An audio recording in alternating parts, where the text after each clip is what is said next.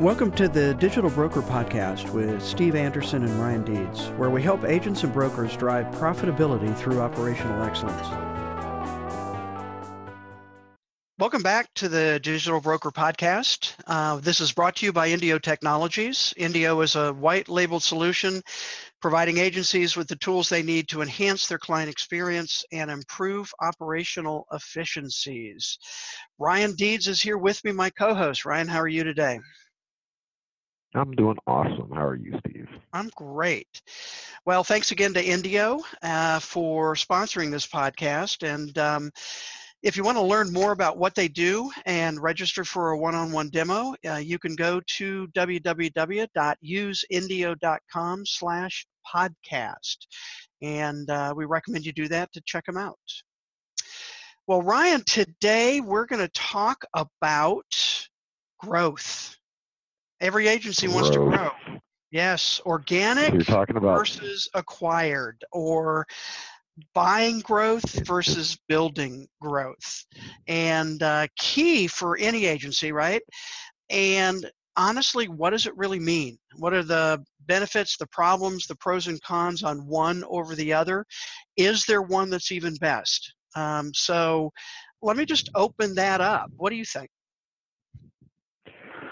I mean, I think that in any principal's dream world, right, they would be organically growing at 25% a year. You know, that would be their best. You know, I think that acquisition has happened to bolster up strategic initiatives. Hey, we need to be at this place at this point in time, or to kind of stopgap either a lack of organic growth and so we can continue.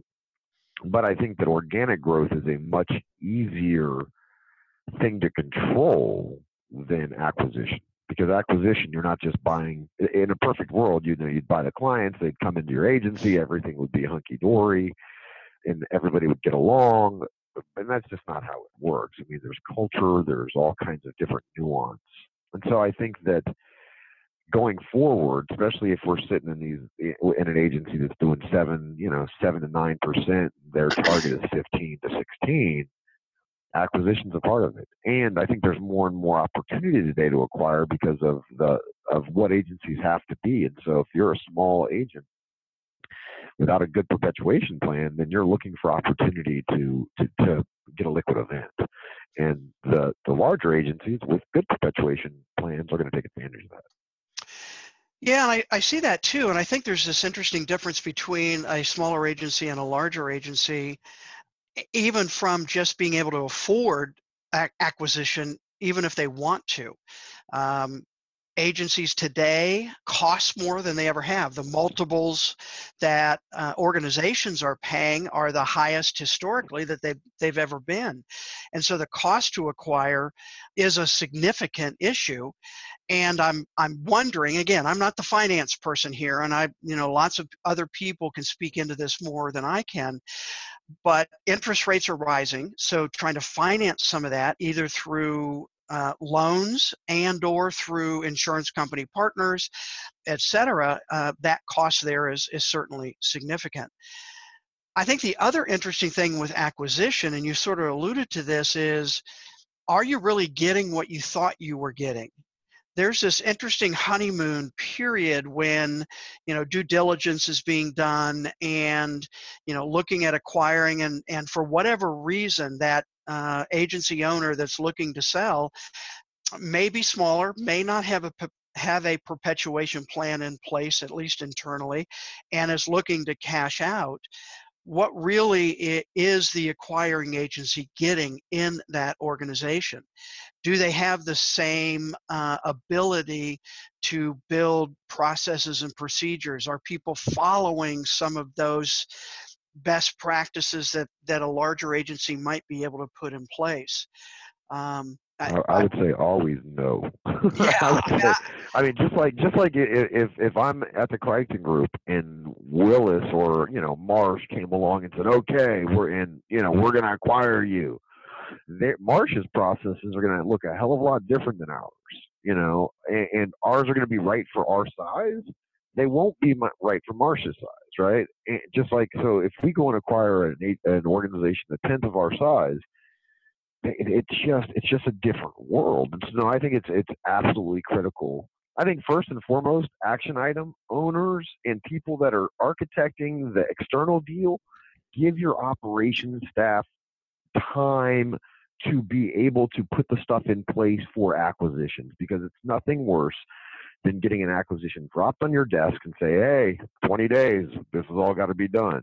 And now you've got HR, IT, the CFO, everybody, everything stops, and you drop 10 times the time that you thought it was going to take. There is no easy button here. So the sooner And you the can get issue, your operations team involved.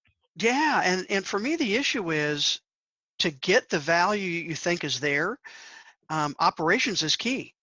It's not just acquiring the book of business, it's keeping the book of business. And that's part of the Right. operations piece of it, is how are we transitioning that? Are they going to go on our management system? Are we going to run two systems for, X number of years? Right, all of those questions that And that's may, all internal. The real problem is, what has that small agency been able to do for those clients that does not scale effectively on a larger basis? Because if the clients are used to, like, we acquired some business from Brown and Brown, and those clients are very used to these very specific reports that Brown and Brown would give them on a quarterly basis.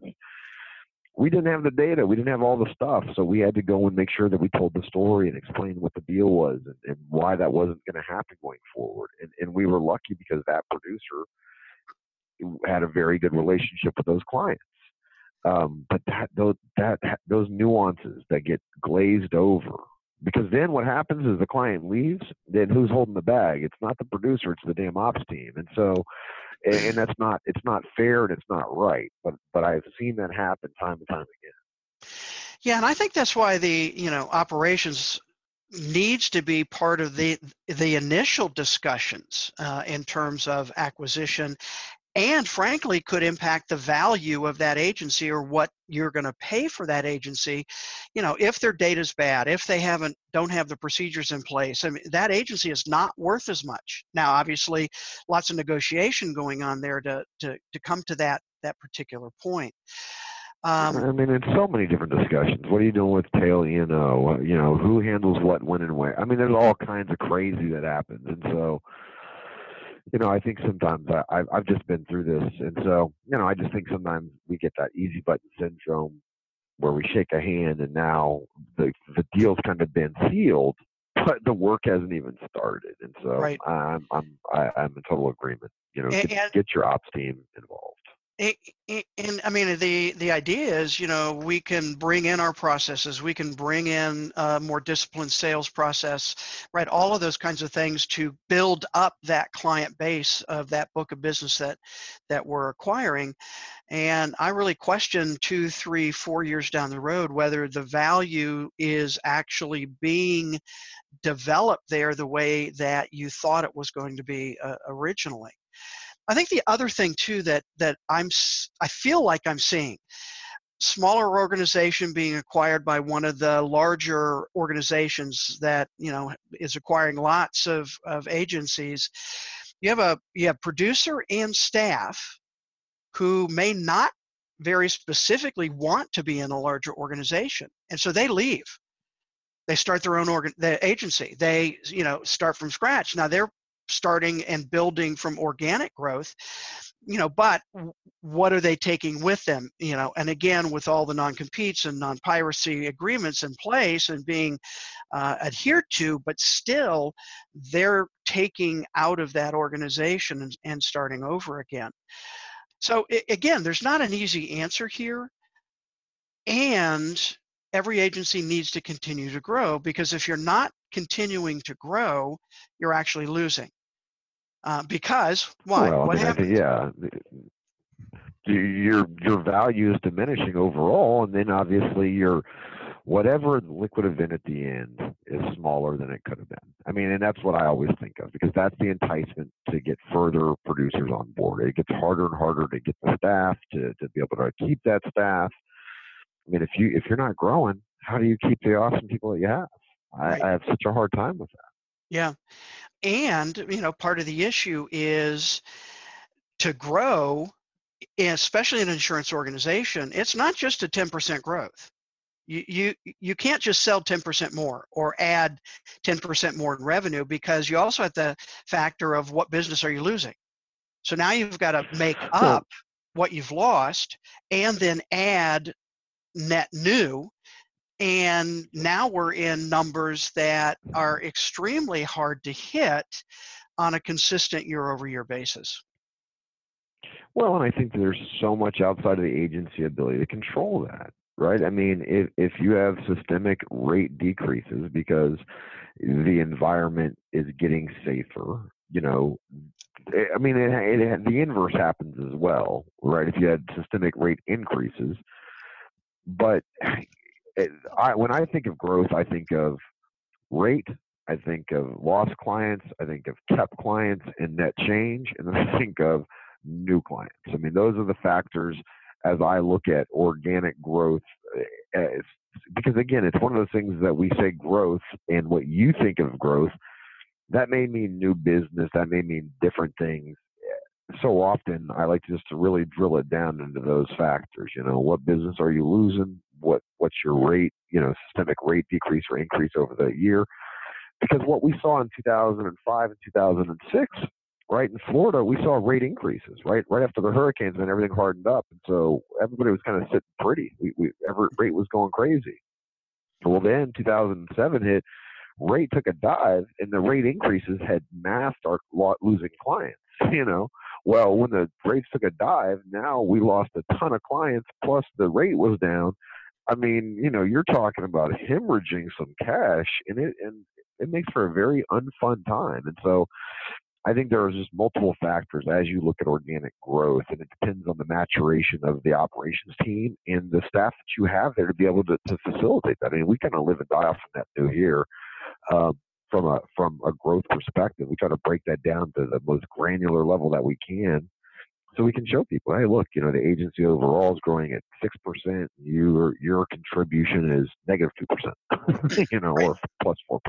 Yep, exactly. Well, and that goes back to a discussion we've already had in terms of how do you measure retention, right? And how do you measure that? And again, kind of industry-wide, there hasn't been a lot of real rate decrease. I mean, it's starting to inch up a little bit on a couple of, industry measures, the Ivans Market Index, and a couple of other ones that try and track, what's happening with rates across the country. But no question, you've got these artificial events that certainly can mask the fact that you really are losing business, not building it, because of the rates Well, that you're living. And it's still money, but it's not healthy long term for the organization. well, what I think is so funny is this, and this always gets missed. A broker's job is to reduce the amount of money the broker gets paid. Right? I mean, well, if we did the best job ever we could for our agents, for our clients, and we took a client that was paying $100,000 of premium, simple account, $10,000 in revenue. If they were paying $7,000 in revenue at the end of 3 years, we have provided value to them. Right? They're paying $70,000 in lieu of 100. We have done our job. We've brought loss control, risk management services in, all the different components that have helped make them a safer organization. The only way that we can shore that up is by cross-selling them additional coverages for gaps they might not have. And so that is a very different. So you've got large rate, right, which is external from us. And then you have your own internal kind of decrease that if you have a long-term client, you're going to, hopefully the client grows. But if that Right. client does, if you're making them safer, you're not going to have some kind of linear growth in the revenue, because it's going to flatten out at some point. I Yeah, just and think that's always that's been always been a kind of a funny thing to me. it's always been an inherent, I would say, tension. Is if I'm doing my job right, I'm making less money, because of how historically insurance agents and brokers have been paid primarily as a percentage of the premium for the policy. And that has some inherent, some issues there. I think there's no question about that. And I think longer term, healthy organizations really need to look at other revenue sources to be able I to agree grow with you. other than the commission from the policy premium that is sold. Yeah, I And, couldn't agree more. I mean, I think when you look at the agency in 10 years, I think about that. What percentage of an agency in 10 years in the future is driven from commission dollars versus fee for services that they've been able to create that provide customer experience and value to the client? Now, I don't know what those are, but I suspect over time that will be a shifting percentage where if it's 85% today on commission or 90% on commission, that's going to be a 75, 70, 65% kind of split where you're going to have to figure out how to fill that gap. I mean, and we see, because the other part of this is there is a limit that a client is willing to pay, right? You get to this high level and the client's like, no, let's do a fee business. And so you can get capped in between these two places. right. And so, yeah, I definitely think that we're going to see more and more, and that's why I'm always challenging these, agents out there. What are business things that you can do, riding in on the trust that you've created with the insurance piece, to help generate value to the client in a way that you can do most effectively, that's not so far off the beaten path that it freaks everybody else out? Yeah, and those aren't easy answers. There aren't easy answers to that right now because we've got to really think differently. But I think certainly around data analytics, understanding their losses, and really not just loss runs. But that's not what I'm talking about. But a deeper understanding of, okay, what things can you do? Can we help you implement to help reduce your losses? Well, that's again, counterintuitive in terms of I'm going to make less if the premium goes down. Right, exactly But right. I And you're believe, investing more. yeah, and I believe pretty strongly that technology just generally, not just agency broker specific, but driverless cars and IoT and all of these kinds of things are going to have a dampening effect on claims and the severity of claims, which is what historically we've done in insurance is paid those claims or bring people back to the same financial position they were in prior to the loss.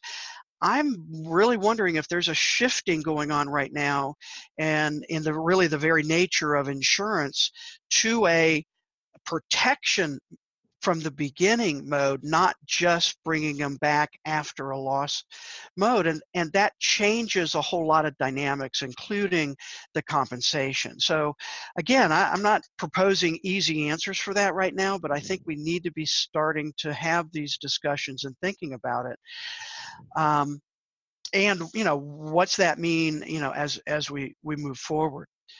So we've gotten a little philosophical here. Let me ask, in terms of acquired growth, acquiring, what are some of the things you see just from a operational standpoint that are problem areas? And let me kind of highlight one I see all the time, which is I buy an agency or a broker and bring them into our organization. Do I immediately move them to our one management system platform, or do I allow them to run their own system, and then we figure out how to merge the financial information?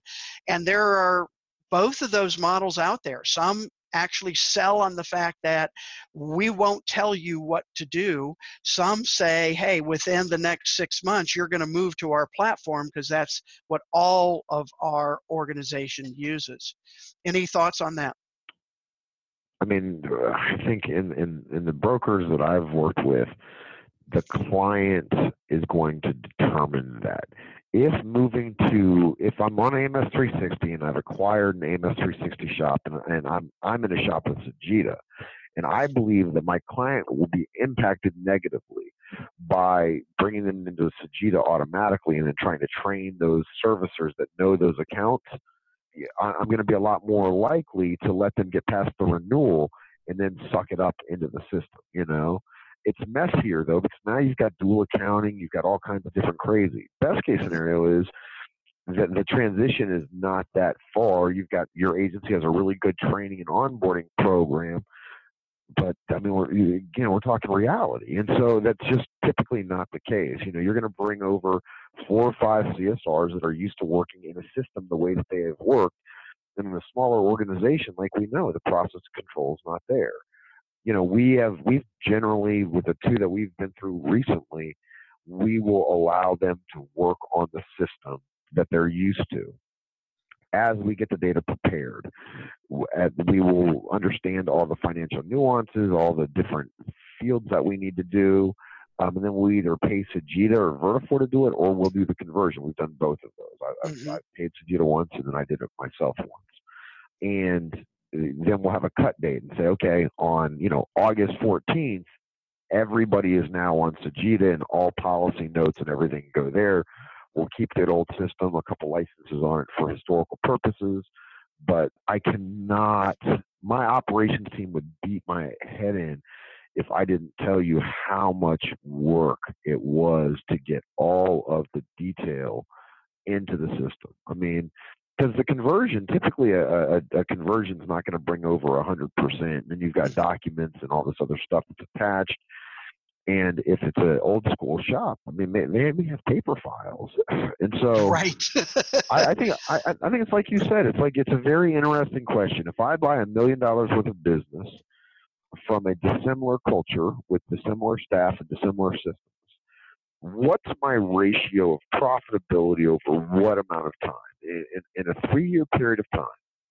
What am I really gaining on that if I take a certain amount of loss, the soft costs, and all that? I mean, because there's got to be because I'll tell you, man. I mean, our ops team pretty much stopped for like 3 months to do the acquisition that we had to do, and that was all our heavy hitters from the manager perspective, just heads down working.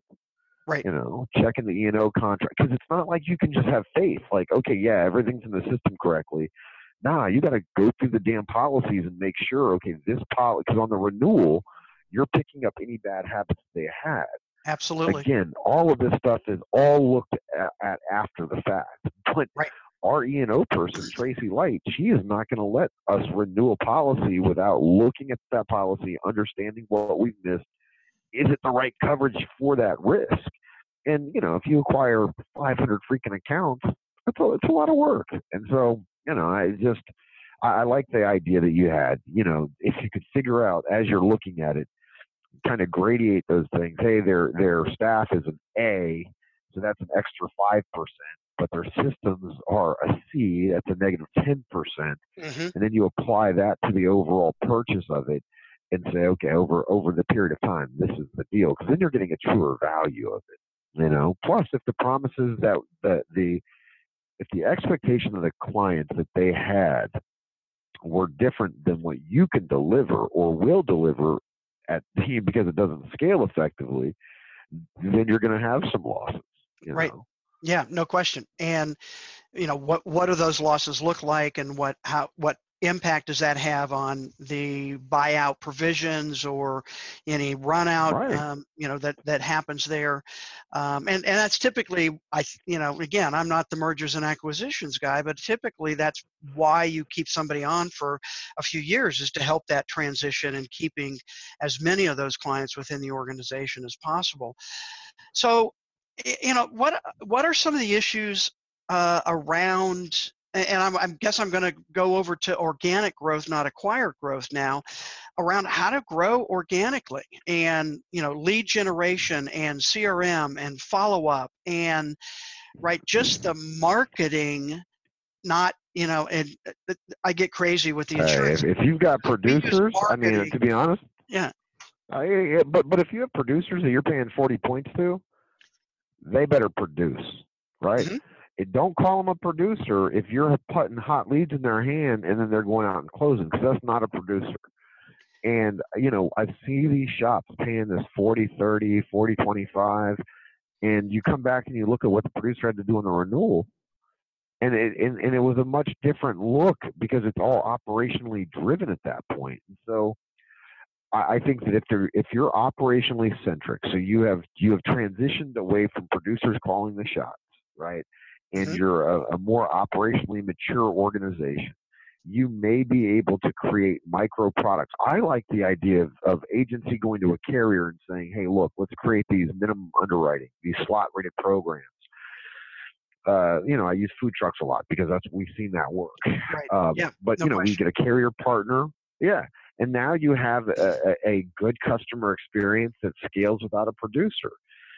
If the agency principals are trying to internally perpetuate, though, in the old school manner, that means that they have to bring producers in. Producers have to be successful. That is a challenging thing as we move into the future, because that doesn't scale very effectively compared to the solutions that we're seeing, like the boat people that you're talking about down in Right. Florida. Right. And If they're able to write business without it, without a producer, that's better.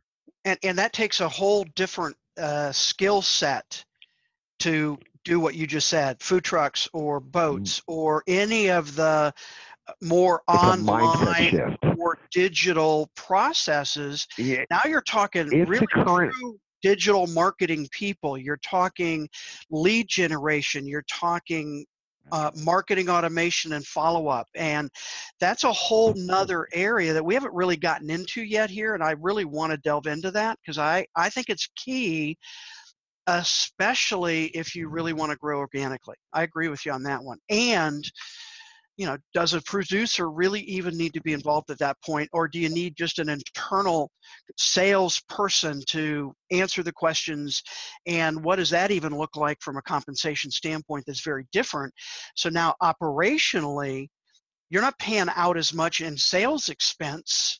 You're probably paying a little bit more out in marketing expense, but not in the sales expense that you do for producers.